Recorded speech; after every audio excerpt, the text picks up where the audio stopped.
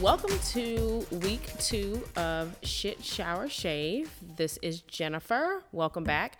First, I would like to give we'll call it an apology.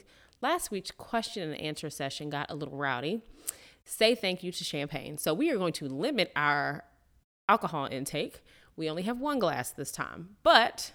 So I apologize to all moms out there who could tell that we were a little saucy. But this week's guest is Reverend Kimberly from The Table Live. It is another podcast. Go check it out if you've not heard of it. But welcome, Reverend Kimberly. Hello, thank you for having me. And just for the record, I just want everyone to know that I do drink of the vine. She does indeed drink of the vine. We do have a little bit of rosé. It will not end up like it did last week. But Reverend Kimberly, tell us a little bit about yourself.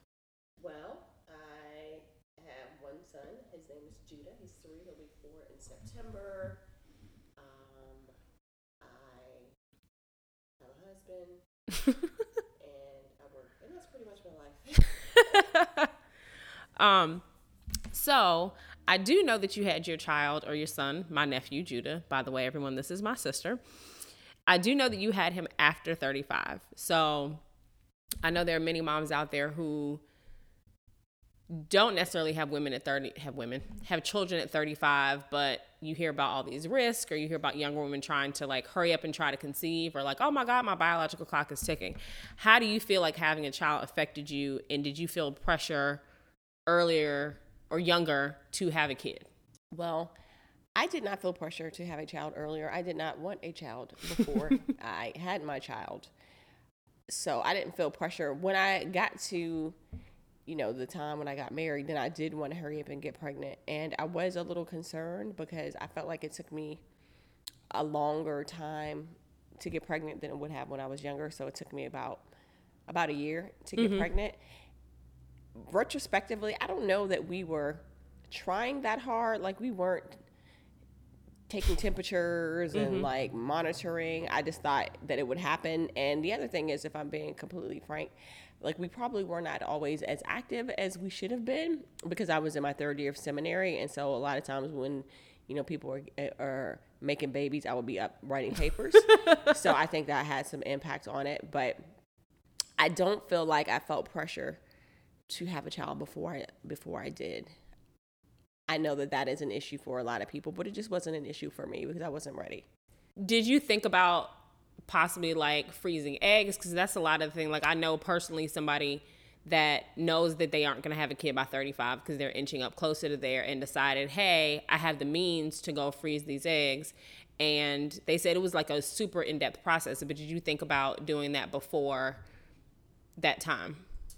I don't know that I thought about freezing eggs. I know I did think about, what if I have to get a surrogate? So I'll ask you if you would be a surrogate. I do recall that. But no, I don't think I may have crossed my mind to think about freezing eggs, but honestly, I'm a little apprehensive about trying too many things. And call me old fashioned, but I always feel like there's a risk associated with things like that. And it might just be like wives' tale, superstition. Right. But I think about genetic defects, and I think as you get older, and that's probably a reason to go ahead and freeze your eggs so that your eggs are younger. But I worry about that because I know people who've tried different things and had children who've had birth defects. And of course, they're still children. You still love them. But, I wanted to limit and mitigate any extra issues and as much as I can.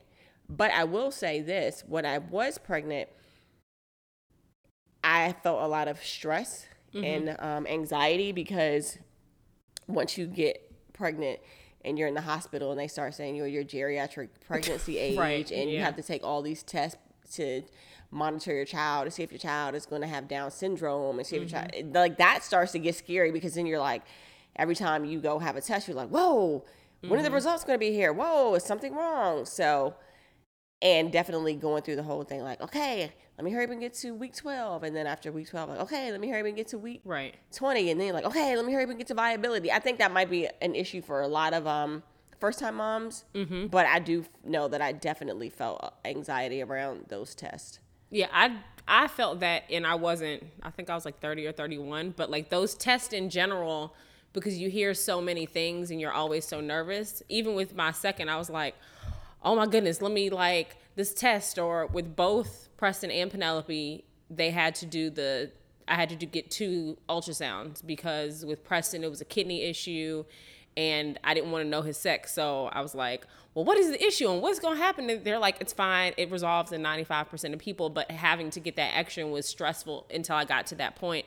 So I can't imagine how much more stressful it would be if someone's saying, oh, you have to do all these extra steps. So did you do everything extra that they say that you needed to, or did you try to take the conservative route and say, no, I'm just going to put it in God's hands? I think, well, I have to say, the clinic that I went to, I think my clinic was relatively conservative in terms of what they would have you do. So my clinic was not a fan of amniocentesis because it was invasive. They weren't a fan of that other early test that you can get. I forget what it's called, but it's something that you could get like at 10 weeks to do any genetic, and there's a slight chance that it could harm the baby. They weren't in favor of that. They didn't advocate for that. Right. So they didn't advocate for anything that was invasive. And I think partly because of my age. So they were like, well, you're already at risk for age. You don't want to do anything that's going to put your child more at risk. So anything I did was just blood test. So it didn't feel invasive at all. And so I don't feel like it put me at any extra risk. Okay. But I do feel like my clinic played me because all this time they kept on telling me, oh, you're at risk, older mom, blah, blah, blah. So then when I got to 40 weeks, I was like, well, come on, let this baby come out. And they were like, why? I'm like, I'm 40 weeks and I'm at advanced maternal age. Like, let my baby come out. And they were like, how old are you? I'm like, I'm 38, 39, however old it was. And they were like, nah, you're all right. I'm like, well, wait a minute. Like, how come when it's all these other things is, advanced maternal age, but when I'm trying to get this baby out, you're like, nah. Stay in there a little bit longer. You're not old. I'm like, okay. So I felt like that wasn't cool. Right. So the funny thing is, as I was like doing research for this episode, like we assume guys can have babies forever. And it's the article by, let me try to find out who it's by.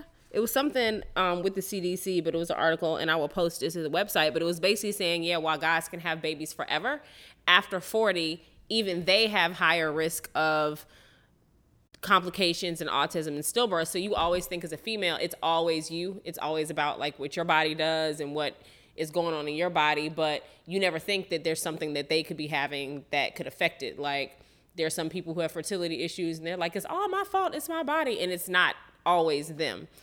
So that was an interesting thing that I found. Did you feel like it was harder on your body being older? I don't know, because I had never been pregnant like that before, so I didn't know what to expect. I mean, I felt like it was harder on my body because it was so damn hot in ATL. Like, I felt like that was the hardest part because it was hot as hell. My feet were swollen towards the end of my pregnancy. My husband would make fun of me and call me high blood pressure feet. And it was like I maintained my weight, and then like the last 3 or 4 weeks, it's like I just start gaining weight. So I felt like that was a harder part on my body. And I don't know if I don't have anything to compare it to, like, if I had a baby at 20 and then had one in my late 30s. So I don't have anything to compare it to. But I don't think that it was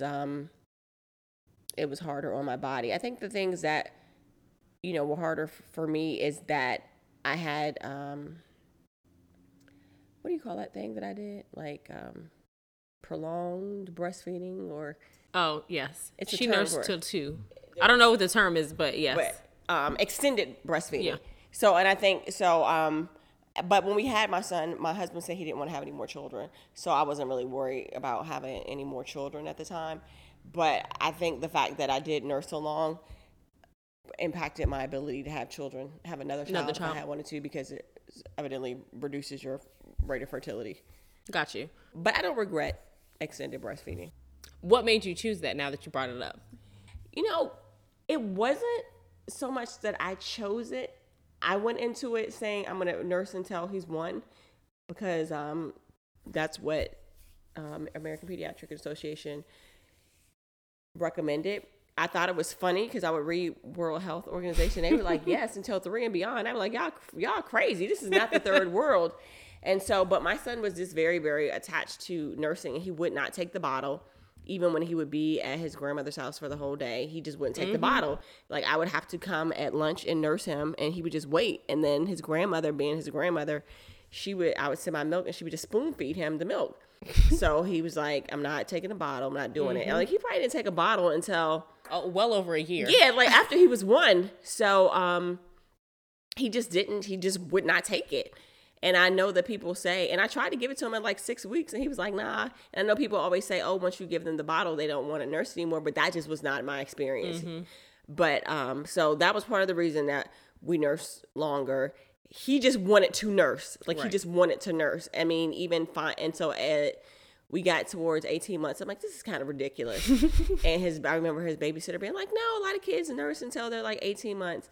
We slowly weaned. So it wasn't like I was nursing him consistently like I was when he was a newborn at 18 months. So by the time he was 2, when I was like, dude, we're not doing this anymore, he was nursing pretty much like twice a day, like in the morning and when he came.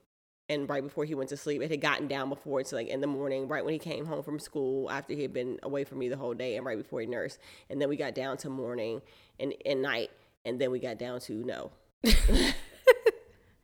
Yeah, I remember wanting to nurse my kids longer, and it just became such a hassle because I had to go back to work, and I was like, I can't keep up with this pumping regimen. So how did you have to pump? Yes, I had to pump, and because it would be painful if I didn't pump. And I remember his pediatrician was like, oh, you can just kind of pump once and then just, thug it out basically until you get to see him, and, your body would get used to it. But I just couldn't do it because I was producing so much milk. I mean, I know I guess I was blessed in that regard. I would produce so much milk that I felt like a cow. But we ended up throwing away milk after we froze the milk for a long time because you can't keep it for so long. So I ended up throwing away milk. But now my son is still a milkaholic. So I just think this just shows that that's just how much he was really drinking. Right. So, now if he will rather drink milk than eat dinner. So. And that's interesting because I nursed Preston and Penelope up until like 7 months, but then they went to formula. And now at 2, Preston would rather drink water than milk. Like anytime we're at the house drinking something, I'm like, Preston, what do you want to drink? And he never ever asks for milk. So I wonder if there is something with like how long you nurse and then how much they want milk later. I don't know that there is a correlation. Moms, y'all can email us and let us know. But it's interesting because I wouldn't have expected that, and I wouldn't have thought that. Because everybody that they're like, give them a whole milk, give them this. At like 2, he was like, I'm good on the milk. So I don't know if he just doesn't like the taste of whole milk, but he drank it up until 2. So I'm like, I don't know what the deal is, but I'm glad that he would prefer water than juice, because juice is just so much added sugar that is crazy. Well, I just think with Judah, he just likes milk. Mm-hmm. Like, even when he was going to school, one time he got sick, and I was like, he can't have any milk today when he was 2. And his teacher was like, Judah can't have milk. Judah loves milk. And it's gross to me because I don't really like milk like that. Right. He just likes milk. And like where Preston, he wants water. What blows my mind, because I try to reduce how much milk he has. So I say in the morning time, Judah, what do you want? Do you want juice or milk? Like, and I'm like, who chooses milk over juice? Like, he always wants milk. He just loves it. It's weird to me, but he just loves milk. Hey, he likes the milk. And you did bring up before, that's what I was going to go back to. You brought up, you feel like your prolonged nursing affected your ability to get pregnant later. Did you want to have another kid, or did you try? Or because I was going to ask, did you have any issues conceiving? But coinciding with that, did you have any issues conceiving the first time, and then have you tried since? Well, what happened was my husband said he didn't want to have any more kids because he already had 2 children. Then one day he woke up and was like, let's try to have another baby. And so we tried, and we conceived like the first month, which I was really surprised about, because we hadn't been not trying before. Right. But that's just a month that we tried, and I had a very early miscarriage. And then we just went back to life as normal. And then I got pregnant shortly thereafter again. And I went pretty much almost through my entire first trimester. And then I had a miscarriage. So, and I do just think it was because my eggs were old. So it wasn't an issue with conceiving, but it was definitely, I think there was an egg quality issue. Mm-hmm. But again, even when I went to the doctor right when we said we were going to try. I went to the doctor because I was having a miscarriage, and she said, no, I went when I had the miscarriage, but I went right before we had one, and right before I got pregnant, and told them that we were going to try. And she was like, okay, you shouldn't, just go ahead and try and see how it goes. But what I said was I wasn't willing to do anything. Mm-hmm. Like, I know that there's an option now, like where women will get shots and treatments to stimulate their egg production, and I'm just not willing to do that. Mm-hmm. I think partly because I already have a child. Right. And as he gets older, I get more like on the fence about having another one, because as he gets more independence, it's just, I have more freedom. And so, and I just am not willing to take my body through all of that and risk, birth defects and just high risk pregnancy. It's just not worth it to me. Right. So it's not something I was willing to do. But, I think retrospectively, like maybe if I hadn't nursed as long or we just decided that we were going to have another child sooner, it may have been a different outcome. I don't know. Mm-hmm. But I'll never know. But I do think that had something to do with it. And with miscarriage, because I miscarried before I had my first son, and I remember being it is my fault. I felt very guilty about it, because I think in that pregnancy I went 10 weeks, so I was pretty close to being done. And I remember the day that it happened, like that's a place that I refuse to go back to for anything. And I remember the day that it happened, and I was like, something just doesn't feel right. Like, and they were like, no, because I had like light spotting, and they were like, no, it can happen. You're probably okay. Da da da da. And then it happened some more, and I was like, just something's not right. And so I went to the doctor, and they were like, well, we don't see a heartbeat, which is apparently very common at 10 and a half, 11 weeks. It's something very common. But I remember, I think it's hard for the doctors to tell you that, especially when it's like you're not like bleeding or nothing's going on. But I remember, like, she looked so somber, and she was like, well, I just want to go and make sure and get somebody else. And somebody else came in and confirmed. And I was like, oh, okay, well, what are the options? And even in it, it's like a shock, because you've mentally prepared yourself for this whole thing. And then now you're like, okay, I have to prepare for something else. And they give you lots of different options of what you can do. And I remember for a long time after being like, this is my fault. And then I started doing a lot of research. And even she said, she was like, it's so very common. Like, it's 1 in 4. And you don't know that going in. Like, because when you're at the OB, they're not like, by the way, we know you're pregnant, but just so you know, 1 in 4 women have a miscarriage. And I think there's so much of what would you call it? It's like a secret. Mm-hmm. Like, when you have miscarriages, it's a stigma that there's something wrong with you. And I think when you start talking to people, like the people that were close to me knew that I was pregnant. And I had friends who would be like, do you understand? Like, now that you told me, like 3 or 4 of my other friends have told me like they had the same thing or they're going through the same thing. And I think it is relieving once you hear that you're not alone. Mm-hmm. But it's also eye-opening, because you're like, well, why doesn't anybody talk about this? Like, why does everybody have to be shamed into being into this whole issue by yourself? Because you wait for a quarter of your pregnancy or a third to tell anybody. So then you're like keeping this big ass secret from the world. So then if you have this secret and then you don't have the secret anymore, it's like you and your husband are the only people dealing with it. And I think that that's something that a lot of women deal with by themselves, especially as you get older, because most people are having kids so much older now because they want to have a career. They're getting married later. A lot of sacrifices that we as women make. And it just seems like it's so hard to balance all those emotions and feelings. Definitely. I think the first miscarriage I had is weird, because I feel like, if I wasn't so in tune with my body, I may not have known I was pregnant, because my period ended up being like a day late. And so I actually had a pregnancy confirmation before my period was even due, because I was like, something doesn't feel right.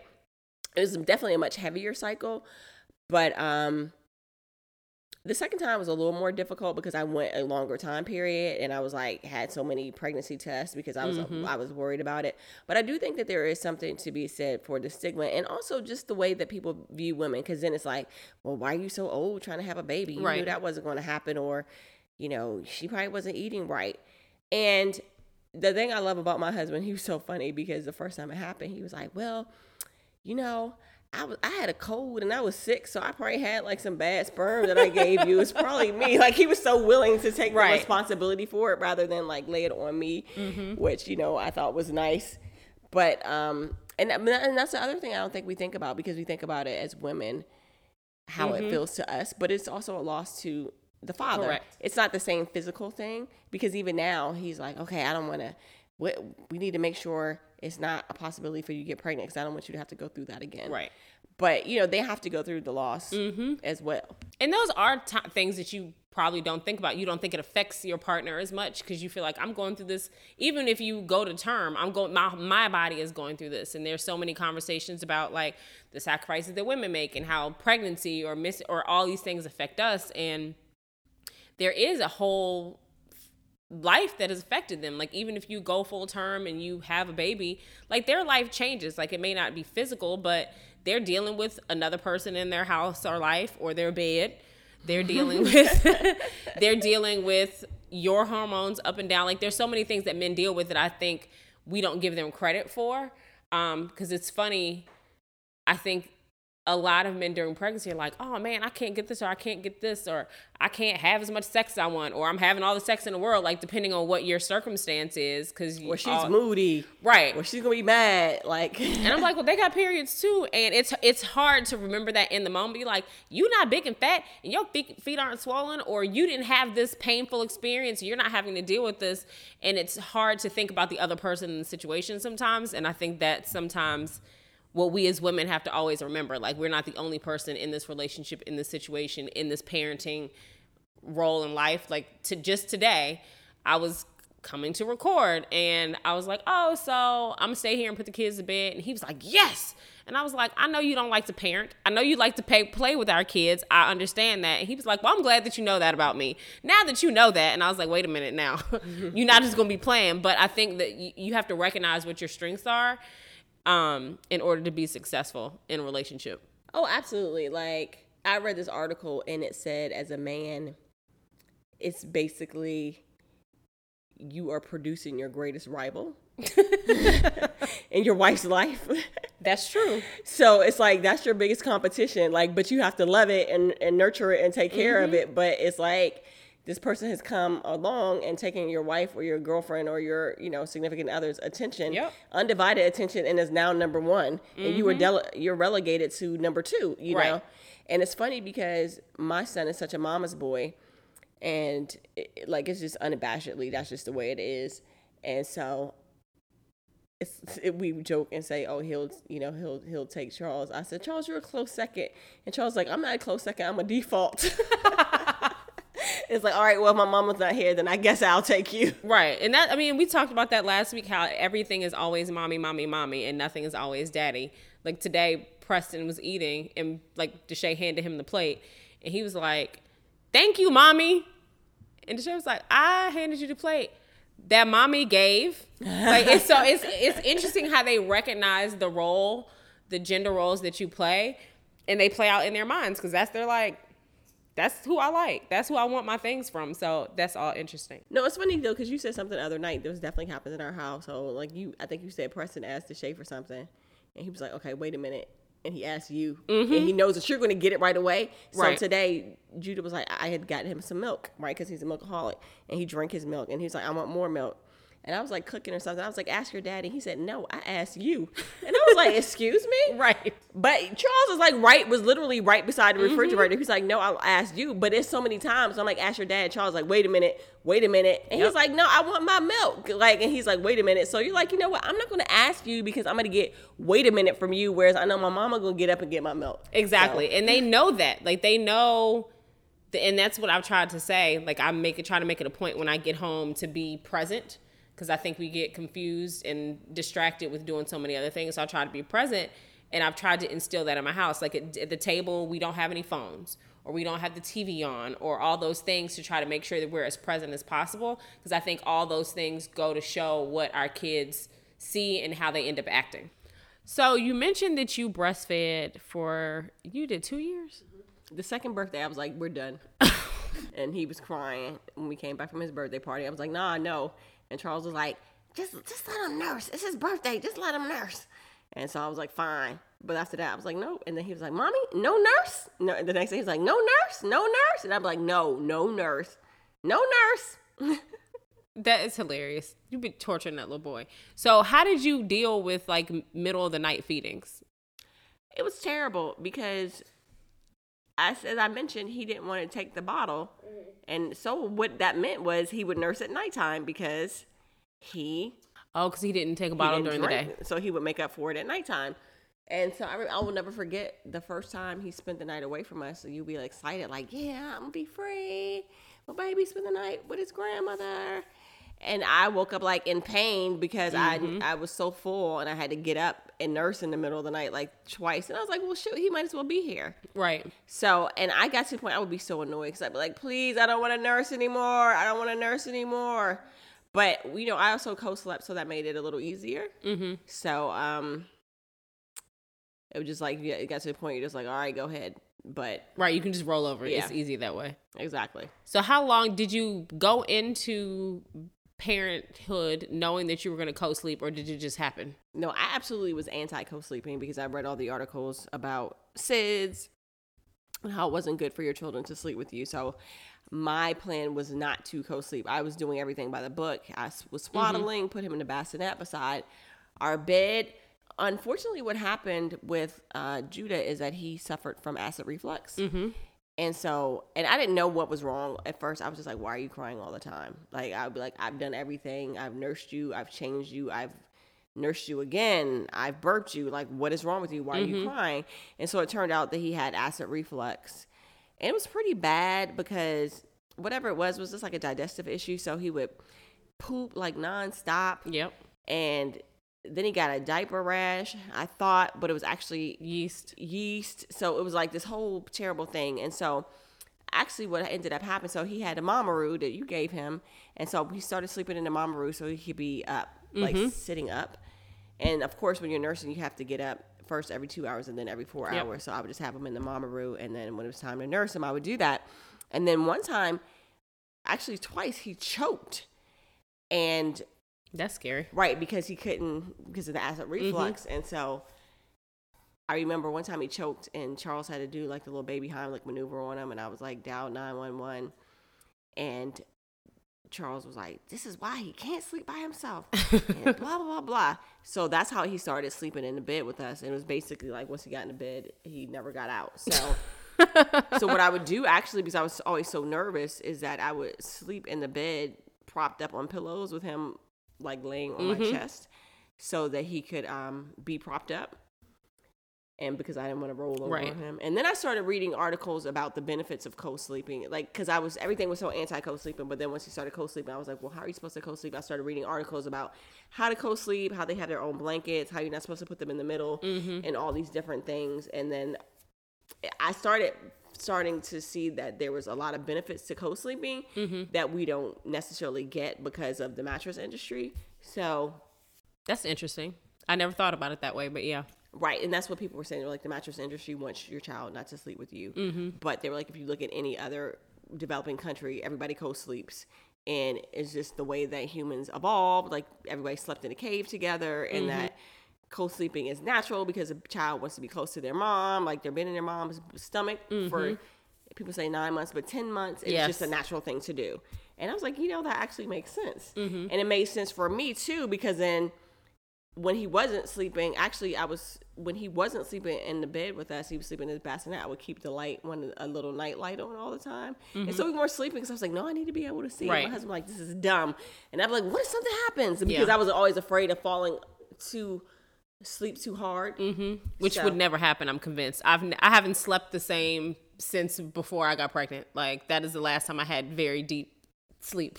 Yeah, no, that's definitely true. So, but I think co-sleeping ended up being the right choice for us, and it was honestly my husband's very strong suggestion to bring him in the bed with us because that's how his family was. Is he still sleeping with you? Yes. He's still sleeping with us. We went through a phase where Charles was like, okay, well, he needs to get out of the bed. And I was like, well, you were the one who brought him in here, so you get him out. Right. And so we started putting him in his room, but it was like he wouldn't want to go in there, so I would lay in the bed with him, and he would go to sleep. And he started sleeping in there, but then it was like every night, like 2 or 3 o'clock in the morning, here, running around, and then open the door. Ah! So it was, and then he would come and get in the bed at like 3 or 4 o'clock in the morning. Right. So, which always was interesting to me because I can't believe he got up and ran through the dark house all by himself and was not afraid. But so it's interesting. I did not co-sleep with either. There are definitely distinct sleeping patterns between the two. So Preston slept in our room for 18 months until we moved, which I've mentioned on here before. But he slept in the room with us, not in the bed. Well, let me take that back. In the beginning, I used to be so tired that he would often fall asleep on my chest, and it was just so much easier because I would be able to sleep a little bit better, and I wouldn't have to like wake up, or I could just nurse him until one faithful night. My husband came upstairs in the middle of the night, and Preston was in the bed, and I was asleep and actually getting rest. And he was like, it's him or me. Like, there's no, like, we're not doing this co-sleeping. He's not sleeping in the bed. And I was like, but he sleeps so much better near me. And he was like, I don't care. And that was the only night I was like super angry and upset. And I said, okay, well, every time he gets up, you need to go check on him. And so every time he woke up, he would be deep sleep. And I would push him and wake him up and say, you need to go check on him. And I am happy for it because that night enabled him to get out of our bed. But now it's interesting because he's in his own room. He's 2.5 now. He's been in his own room for at least a year. And he almost every night either cries or he just gets up and comes into our room, and we're both so tired to kick him out. But I think that there's coming a point where he's gonna have to start going back in his room because he gets up about 3 or 4 and comes and lays in the bed with either me, or he'll come to wherever one of us are and sleep next to us. So I think he's so mentally, like, the scent and the smell of us is so ingrained in him because he was there for so long, versus Penelope. She slept in a room with us, but not the same way for maybe 6 months. Now she refuses to go to sleep outside of her bed. So, like, we'll try to rock her, we'll try to hold her, we'll try to do all the stuff we did with Preston, and she'd be like, I'm up. Like, if you gonna hold me, I'm gonna be awake. Apparently, she falls asleep on other people, but not us. So it's interesting the difference in the two of them in their sleep patterns. But like you said, I think co-sleeping is just, it depends on what your situation is. Mine, I could have gone either way, except Preston is like the wildest sleeper in the world. Like last night, he kicked Deshae out of the bed. And Deshae was like, I was like, weren't you in the bed? He was like, yeah, until Preston kicked me out, and then I made him get on the floor. Like, it's this battle of wills between two men. Like you said earlier, you're vying for attention of a woman. So it's interesting how the sleep patterns have changed between the two of my kids, and I can definitely see a distinct difference. Like, Preston knows that's his room. He knows this is his bed. He doesn't even like sleeping in his bed. He's like, I'll sleep on the floor. Like, he'll get a pillow and a blanket and sleep on the floor with his Spider-Man. Or if we're downstairs, he will take his pillow and blanket and bring it and lay it on the bottom step and fall asleep. So we'll get up from watching TV downstairs, and we have a toddler sleep laid out on the bottom step, and we're like, who does this? Well, but I think about it makes sense, like, because as a small person, you want to be in close proximity to your parents. And to be perfectly honest, I don't feel comfortable when Judah's not in the room. Right. Because then I'm like getting up, looking, and make sure everything's okay. So I'm like, what if the house catches on fire? Then I have to run over there and like get them. So, and I've heard of other people who have, like, we had a couple that we're friends with, and their son was like 5 and still sleeping in their room, and they were getting pregnant again. And he was like, no, okay. I was like, does KJ still sleep in the bed? He's like, no, he has his own little bed in our room. I mean, that happens. Like, we know somebody else who they nursed for 2 years. They co-slept. She was a stay-at-home mom. Her daughter never went anywhere. She didn't go to school until this year. Oh, you gotta go to school though. And she actually has transitioned into her room well. And she sleeps in there, but she gets up and gets in their room early in the morning. So I think that there's still always that transition of, it would be interesting to see how it is with the new baby now. But I agree. I think you want to be close. I mean, even grown people, like, My husband don't want to sleep in the bed without me. He's like, I sleep better with you in the bed. Why would it be any different for a kid? So yeah, actually, I remember I read something that said that, and they were like, "Well, what? She's gonna want to sleep in the bed with you for the rest of your life." And they were like, "Well, you know what? I want to sleep with people that I love for the rest of my life too." Mm-hmm. So, I just think that we have a stigma placed upon it, and as it comes to romance, you just gotta figure it out. Like, that was my next question. Like, how does that affect your intimacy level or your relationship? I mean, I think Charles used to get annoyed by it, and he'd be like, "That's your boyfriend." Like, he would make little comments like that. But my whole thing is, I'm like, you were the one who got him in our bed in the first place, right. Because I was like going by the book. But I was reading this article, and it said somebody was saying, "Oh no, how can you be intimate with your child in the bed with you?" And the response was, if you can only be intimate in your bed at nighttime, then you have a problem. That's true. So it's like you figure it out, because the thing is, they gonna want to do it, and they're gonna figure out a way to do it around whether or not the child is in the bed. Yep, I 100% agree. We went to the lake, and Judah was in the shower, and he was like, come on. I'm like, no, he's right there. He's like in the shower. He's like, Judah, stay in the shower until I come and get you.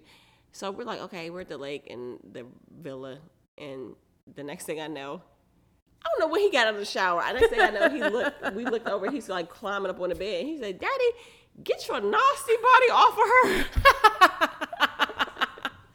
I mean, they're the risk you run. Like, so I was like, oh, because my son is obsessed with passing gas. I was like, Daddy's trying to pass gas on me.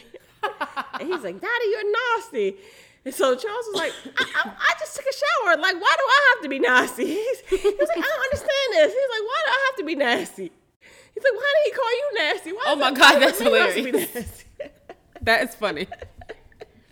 Well, he equates it with passing gas now. So with all the things that you do, so listeners out there, Reverend Kimberly is a pastor.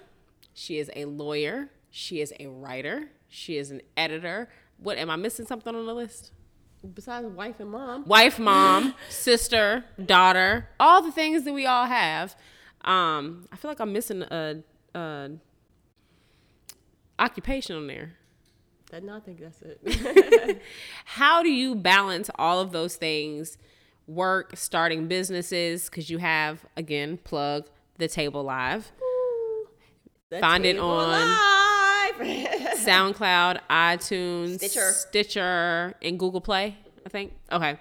How do you balance doing that, working, parenting, and your relationship? Well, I just don't think there's anything such thing as a balance. I just think that you have to do what you got to do. Like, really.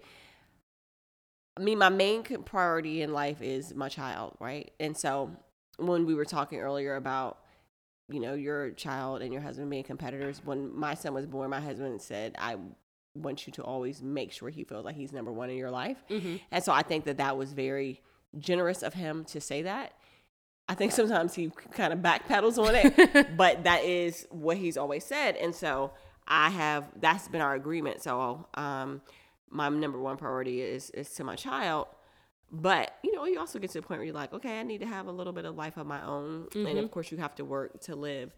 And so I think another thing that you end up doing is sacrificing sleep and personal time. Yes. So, I mean, something has to give. And so I just look at it as, I could sleep when I die, but beyond the necessity.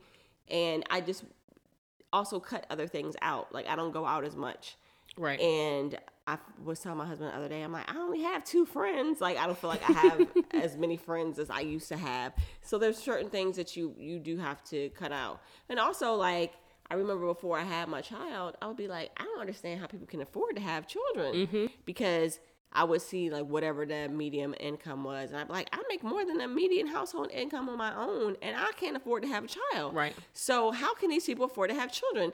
And the way they afford to have children, they just don't do a whole bunch of stuff that you do when you're single. Like, they don't go out to eat as often. They're not buying shoes as often. Like, it's just your priorities shift. And what, as the Bible says, where your heart is, there where your treasure also be. And so it's just cutting out the non-essentials is really what it boils down to. Yeah, and I think that that's hard for some people. Like, I agree. I don't think there's a balance for anything. And what I've always said to people is, people are always like, what do you want to be remembered for? What do you want to, like, what's your main thing you want to be known for? And I said, when I die, if people look at that I was a successful wife and mother, then I feel like I've achieved. I think that is the number one priority in my life, because I also say I intentionally spent a lot of time being selfish by having children later. And late is relative. I was 31, but I think I spent a lot of time of being selfish. And I think when you don't have that time is when you feel like you have to sacrifice so much later. And I feel like I don't make a sacrifice for my kids at this point, versus I think people that have children younger, you've been sacrificing forever. Like, since you've been an adult, you've been sacrificing. So it's hard when you have reached a point of status and you're like, well, I want to be able to do this and spoil myself. It's different. So I think I agree with you. There's no balance, but I also am like, you do, to your point, you sacrifice sleep, you sacrifice time. Like, even this project or this podcast for me is, I'm doing it because it's something that I want to do, but I also think that there was a void in the market for it. But I make the time for it. I'm doing this at night, or I spend my Saturday, or whatever it is, but I always make sure that my kids come first. And I think that is the biggest thing. Like, a job is a job. Nobody's working somewhere 20, 30 years anymore, and then retiring, you have to figure out what makes you happy. And I think that's what most people try to seek now, is the work-life balance, and then the happiness factor, because you can go to a job every day, and if you're miserable, then your whole life is going to be miserable. Right, even no matter how much money you make.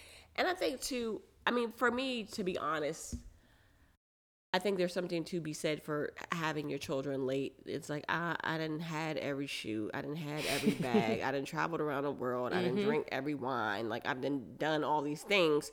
So I've experienced that. So I don't feel like that's something that I'm missing. Of course, you still want to maintain a certain quality of life. But the other thing is, I think the greatest challenge for me is two things. One is, I think just by nature, I'm an intellectual.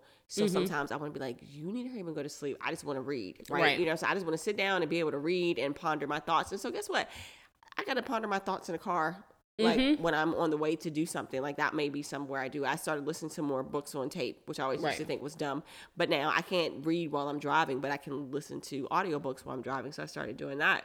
And the other challenge for me is that being a pastor, and even being an attorney, and, you know, being social justice minded, a lot of my call is outside of the home.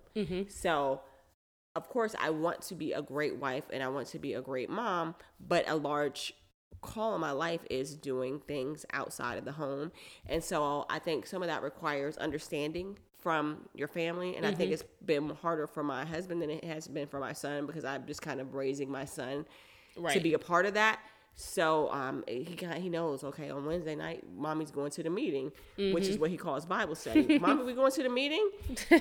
Or he'll say, there's some little kids from the neighborhood around church who started coming to Wednesday night Bible study. And he's like, Mommy, where are your girls? You better call your girls. Well, how come your girls? And I'm like, why did he start calling them my girls? But I guess he just kind of intuitively understands it.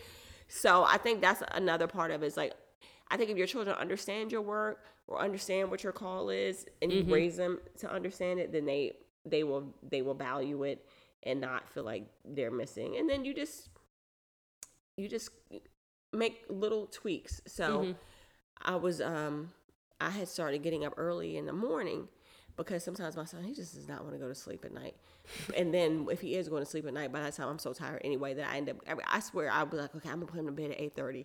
We're in the bed, I'm putting him in bed at 8:30, and then I'm sleeping until the rest of the night. And so what I started doing is getting up earlier, right? So that's just, I've never been an early morning person, but I find that if I get up earlier, I'm more productive. And I actually read an article that was saying people who get up early are more productive, and that if you try to get up early and get things done as opposed to staying up late, you end up being more productive. So just making small changes. Another thing is, too, I think people romanticize, work-life balance. And so one thing I even say in ministry, when people come and they are saying things like, oh, I don't know what the Lord is calling me to do, or why is the Lord doing this? I'm like, okay, first, we can over romanticize and over theologize things, but the truth of the matter is you have to work to live, right? I don't care what your passion is or what your call is, you got to keep a roof over your head. Yep.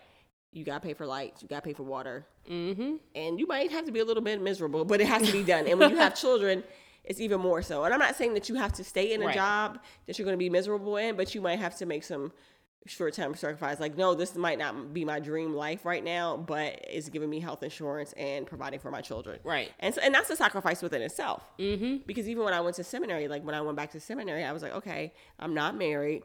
I don't have children. I can make this sacrifice because it's me. Right. But once you have a child who does not ask you to be into the equation, you can't be like, oh, we're going to rough it. Yeah. Because they need their life and they want their things and I agree. Like none of these kids asked to be here. They were all choices that we made. So that's the thing. I think, like, if tomorrow my job went away, I'm being somebody's Target. I'm gonna be driving somebody's Uber, doing somebody's Instacart. Like, I can't allow my kids to have to feel the byproduct of my life. Working at Target, there's nothing wrong with in any of those places. Like, I want to drive Instacart tomorrow. I'm just waiting for a shift to open. Like, there's nothing wrong with any of those things, but I think that there's some people who don't pursue things, single or unsingle, because they feel like they're beneath them. And I'm like, for me, in the way that my life is set up, there's nothing beneath me. Like, whatever I have to... My bank account is set up, it needs to be money coming in there from somewhere. Correct. Like, I don't care I do care from where from. From legal means. Right. I need to have a source of income, even if it was just me. Like, there were times where I was in California and I was in a really bad, depressed place, and I didn't have any kids. I didn't have a husband. I didn't have anything. And it's funny because the thing that I think annoys my husband now is I am a shopper and I will buy tons of meat from my freezer. And this came from my father. It annoys him to no end. He'd be like, why do we have all this meat in the house? And that paid off for me when I was in California and I was living by myself. I was super depressed and I sought help for my depression, but I was not working. And luckily, in the state of California, you can use short-term disability for that. It's recognized.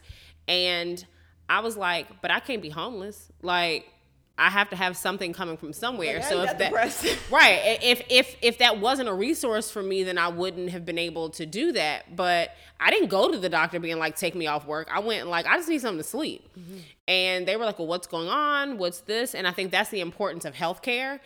But even as a single person, I was like, A, I gotta make sure his rent's paid. B, I gotta make sure these lights stay on. Like, I can cut off a phone, a cable, everything else. But that's stocking up on food. I'm trying to tell y'all that stock up is real. I ate like squirrel. You squirrel. I ate for a really long time based on all the things that I had in the freezer. But I was also very blessed that I became very spiritual. And I won't say religious because I don't think that I'm overly religious now, but I became very spiritual. And I believe in God, but I was like, God's not going to let anything happen, but also like the universe, things will work out. And I remember specifically one Wednesday, and I think I may have been like down to like lower minimal in my stash food. And I was waiting for my like disability check to come or whatever it was. And I went to Bible study on Wednesday, and randomly when we walked out, they were giving away like fruit and like juice and something else, like just for people to have. And I didn't even know that happened. And I was like, it's amazing to me the blessings that come to you when you're not looking for them, and how God, the universe, whatever person you believe in, everything comes when you need it. And I think that that's something that we always don't see when we're going through the struggle of things, or like even like when you have a small kid or you're going through trials in your marriage or anything that happens.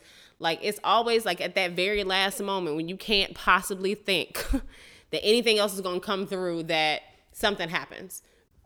And I think that shows how resilient we are as people to be able to hold on to something that long, to be able to say, okay, I'm here and now I can go a little bit longer. Yeah. You know, it's interesting that you say that, because sometimes what I have to remind myself is that whatever I'm going through, that I still need to enjoy what I'm doing and be present for my child, because you never know what's going to be around the bend. And then when you get around the bend and everything works out, you're like, man, I spent all this time being mad and depressed and frustrated when I could have been enjoying playing with my son. Right. You know? And the other thing is, such a joy having children because it doesn't matter what's going on. Like, they're still going to be them because they don't know. Mm-hmm. And as they get older, they become a source of comfort for you. Like, now it's all about, like, mommy, do this, mommy, do that. But there's a woman that I work with, and she recently had a tragedy. Her house caught on fire, and I just feel badly for her because she had so many things that happened. She went through a bad divorce. She lost her company in the divorce. She had to move out of the house. She had to start a new job. And then, her husband wouldn't give her clothes or her furniture. She had to spend all this money, got all this new stuff, and then her house burned down. And what was interesting was that she was going on vacation. And they were like, how are you going on vacation when you started this job? She's like, I put that in my offer. Like, I need to go on vacation here, or I need to start in August. And we were like, where are you going? She's like, I'm going to see my baby in Jacksonville. Right. So her daughter just graduated from college and lives in Jacksonville. And so she had taken this vacation to go see her daughter. Well, then her house caught on fire. And she was like, well, my house caught on fire. She's like, well, I'm still going to go see my daughter.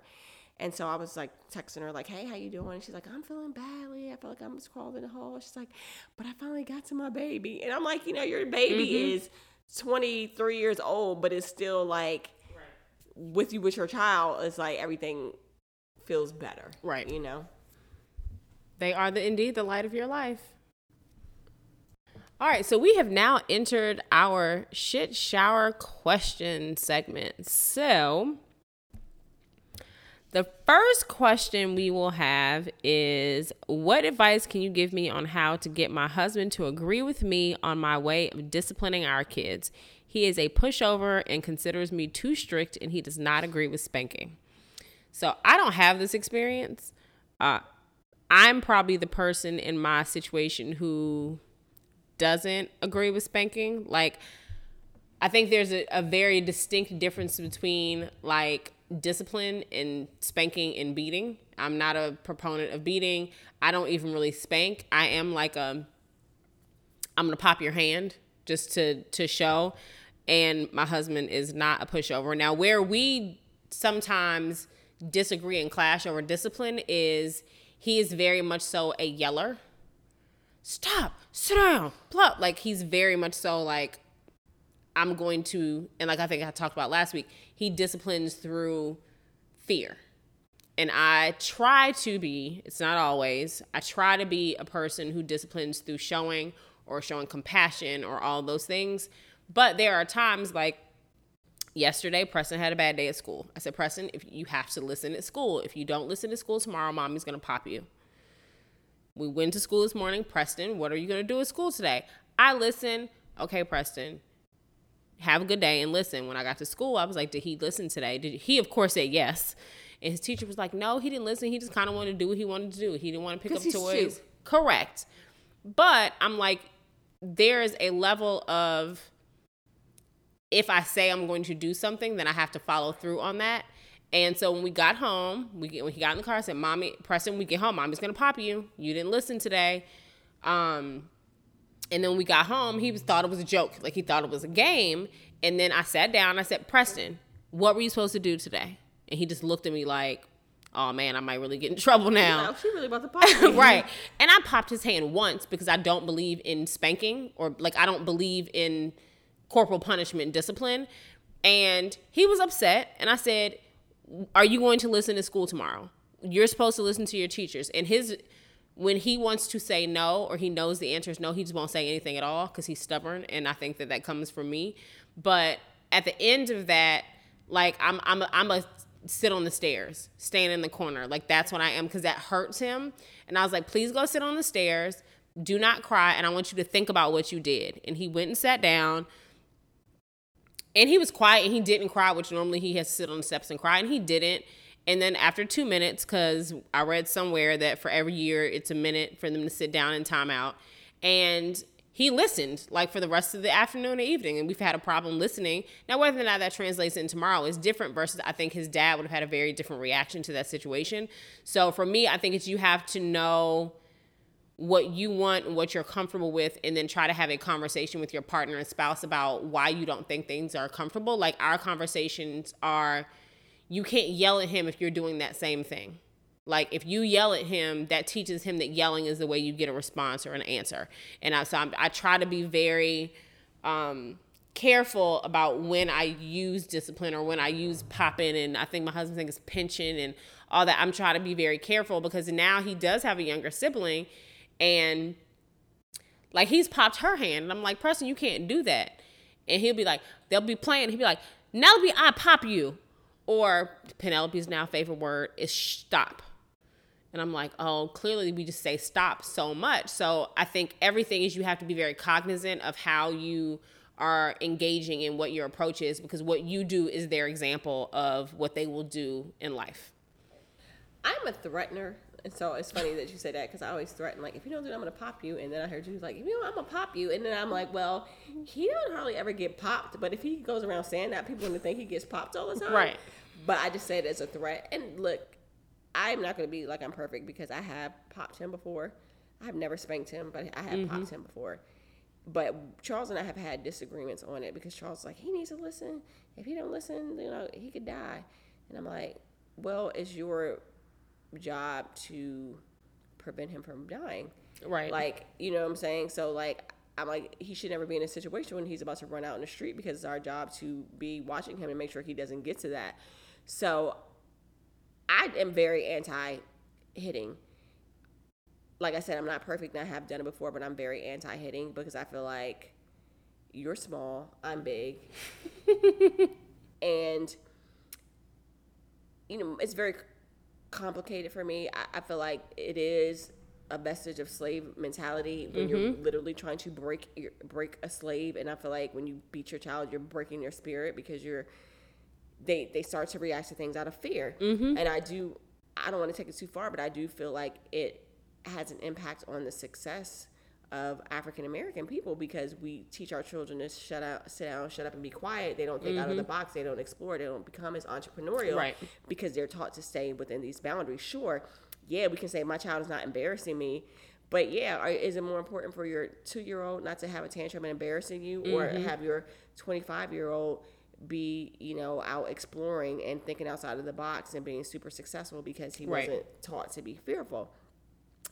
The other thing is, I think that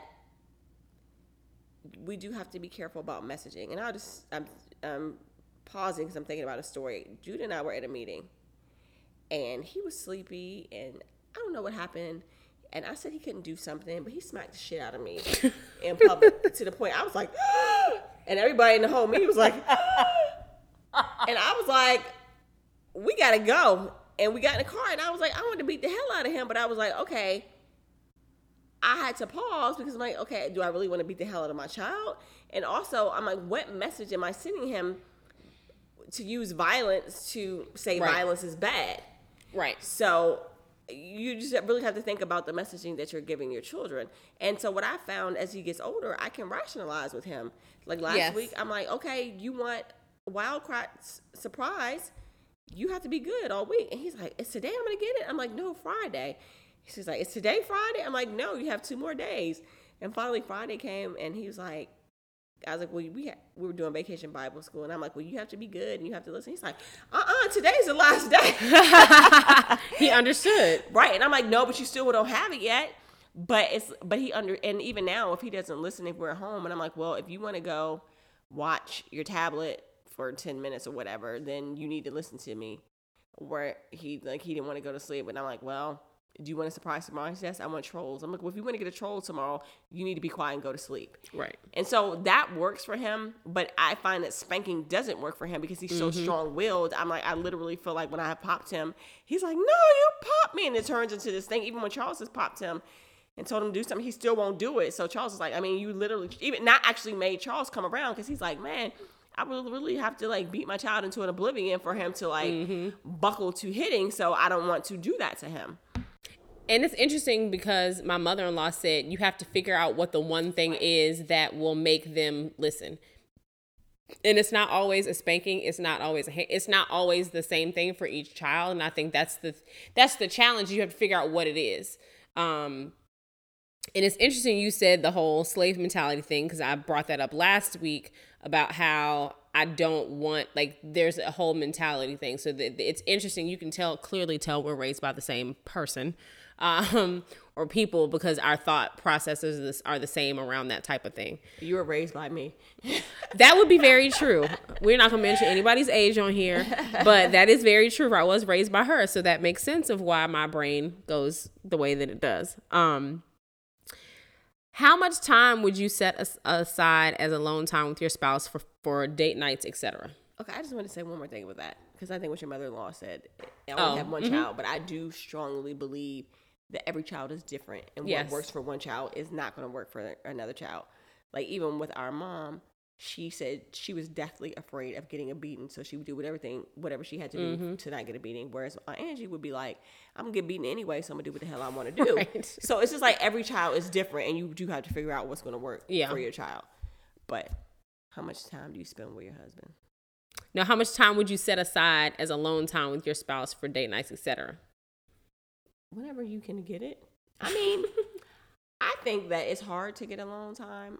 Number one, first of all, and you notice, my husband is so weird about anybody watching our child. Yes. That I'll be like, oh, let's go do so-and-so. And he'll be like, where's you going to go? I'm like, he's going to go over to my sister's house. Who's over there? Mm-hmm. Is it just her and Deshae? And I'm like, no, so-and-so. Well, he can't go. Or he's not spending the night. Or we got to go get him right away. So when you throw that in there, it's kind of like, well, all right. You're not going to get as much as alone time. But, you know, we went to a concert the other week, and that was nice, especially with my mom being here. It's nice to do it. Yeah. But quite frankly, we are not good examples of it. I mean, we made a joke. We were in New Orleans, and I looked around. I'm like, why are we the only people with our baby in the French Quarter at midnight? You know what I'm saying?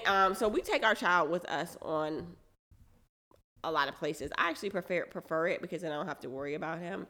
Right.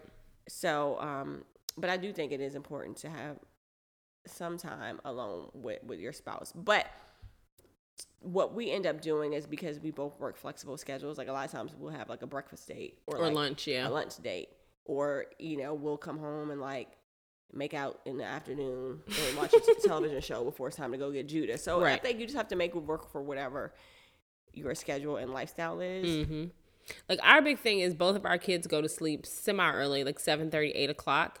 So I remember early on when it was like I was exhausted all the time, because I often chose sleep over anything else, over going out, over being intimate, over everything.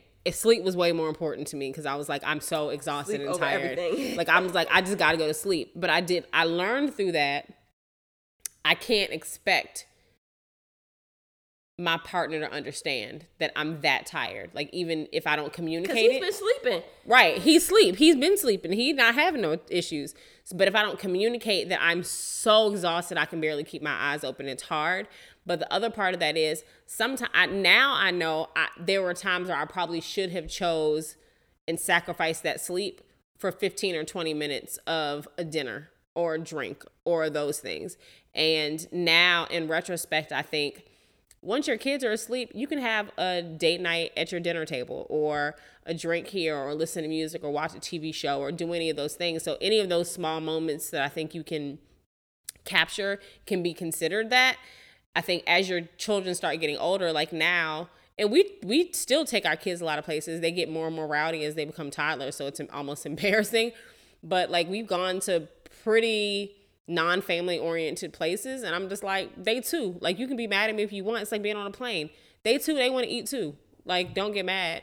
But now I think it's getting to a point where, okay, if I can have somebody watch them for a little while, because I also don't like them not being home, because if they go somewhere else, then I gotta go get them, and then I gotta bring them home, and then I gotta put them back to sleep. It's just too much of a hassle to not have somebody come to your house.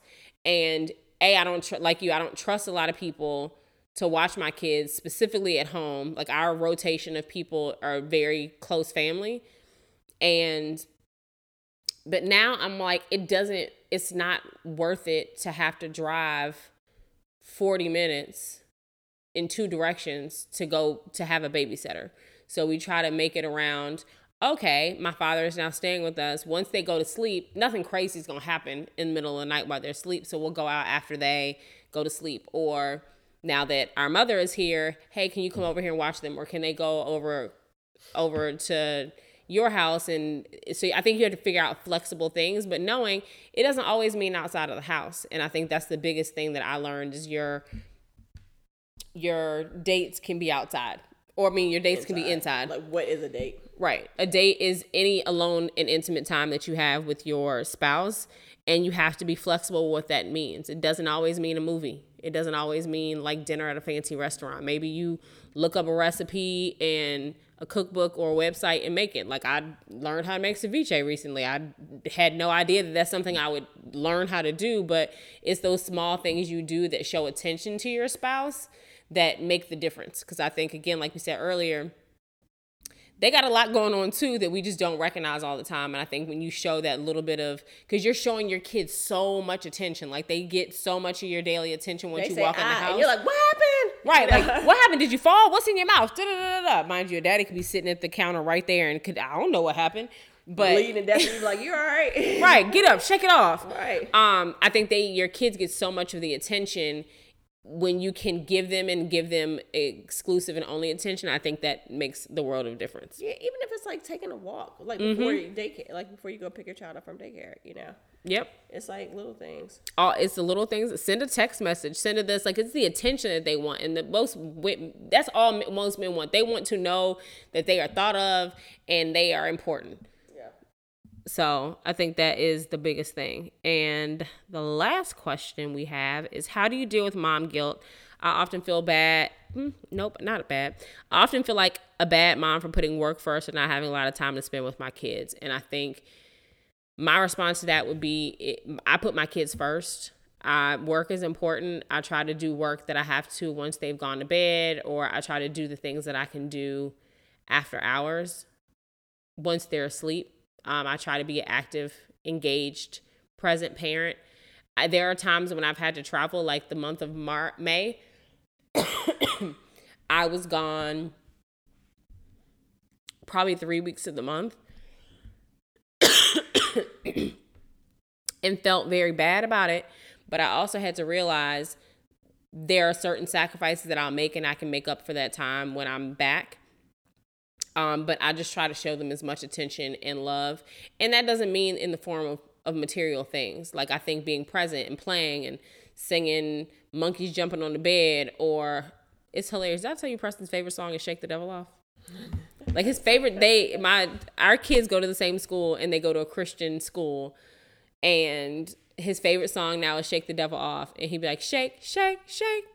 And it's funny, but that or monkeys jumping on the bed. And I think I'm going to shoot myself if I hear about one more monkey jumping on the bed, because it goes from 5 to none real quick. There's no numbers in between because he hasn't captured the counting down part. Okay. But like today on the way home, he was like, Mommy, sing Monkey Jumping on the Bed. What did the monkey say? So it's interesting how the small things make them happy. And I think if you can capture those moments, those are the things that they remember. Yeah. They don't remember. And I also read this other interesting article about hair tie on their wrist. So a mom would put like 3 or 4 hair ties on her wrist, on one wrist, and every time she would yell at her child, she would move it to the other wrist. But she would have to do like 3 or 4 acts of kindness to get it back onto the other wrist. And I think she basically in the article, she was talking about how it trained her to try not to focus on the negative things, but try to be more loving and giving and caring and positive. And I think that's the thing you have to train yourself almost, because you can get caught up in being frustrated of 2 kids in a car yelling, or them yelling and screaming, Mommy, play my song. Mommy, play this. Mommy, play that. Mommy here. Mommy there. Stop dumping toys all over the floor. I think if you focus, acting bad, yes, acting naughty, like I think something at you focus on, or you try to like, no, that's not good, but then also understand that there are times they just want you to be silly, like, and jump all around. So I think that would be how you can try to avoid having mom guilt. I think a reality is you have to work. There's no question about how you're going to have income coming in your house unless you're fortunate enough to be in a situation or you've made a conscious choice with your partner that you will stay home because it's the best decision for your family. And that comes with its own set of challenges that I can't speak to today, but I will find somebody who can.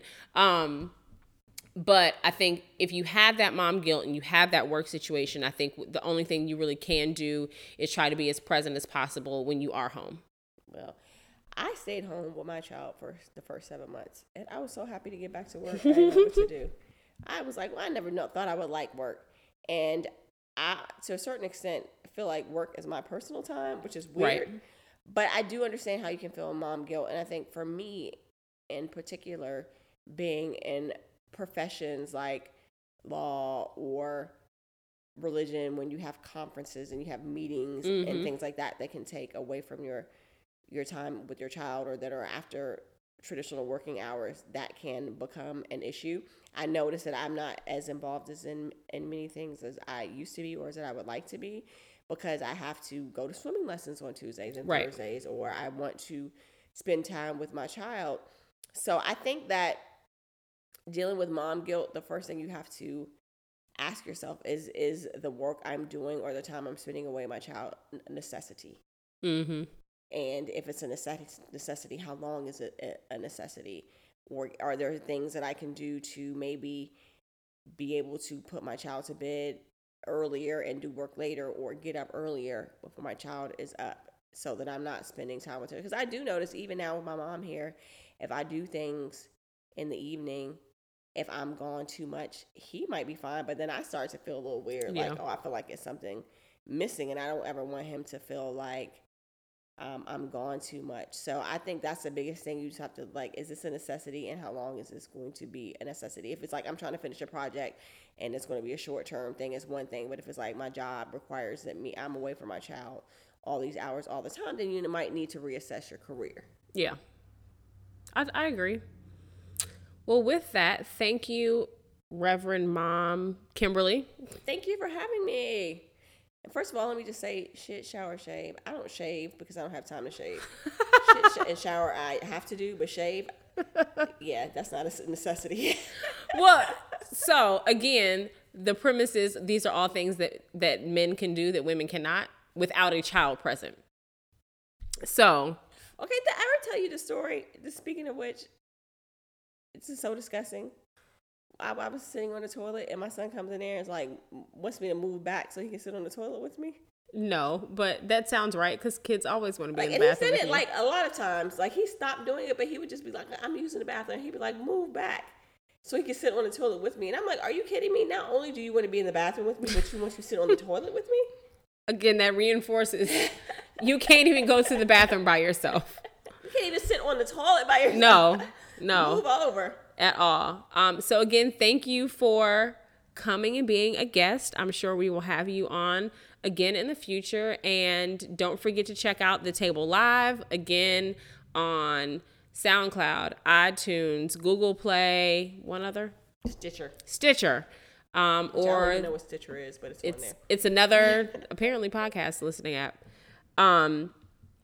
If you have any questions or want to submit a question, please submit it to info@shitshowershave.com. That would be shit with a Y, not an I. Be sure to follow us on Instagram, Twitter, Facebook, and be sure to like us on SoundCloud and follow us and subscribe on iTunes. Leave a comment, share with your friends, and we will see you next week.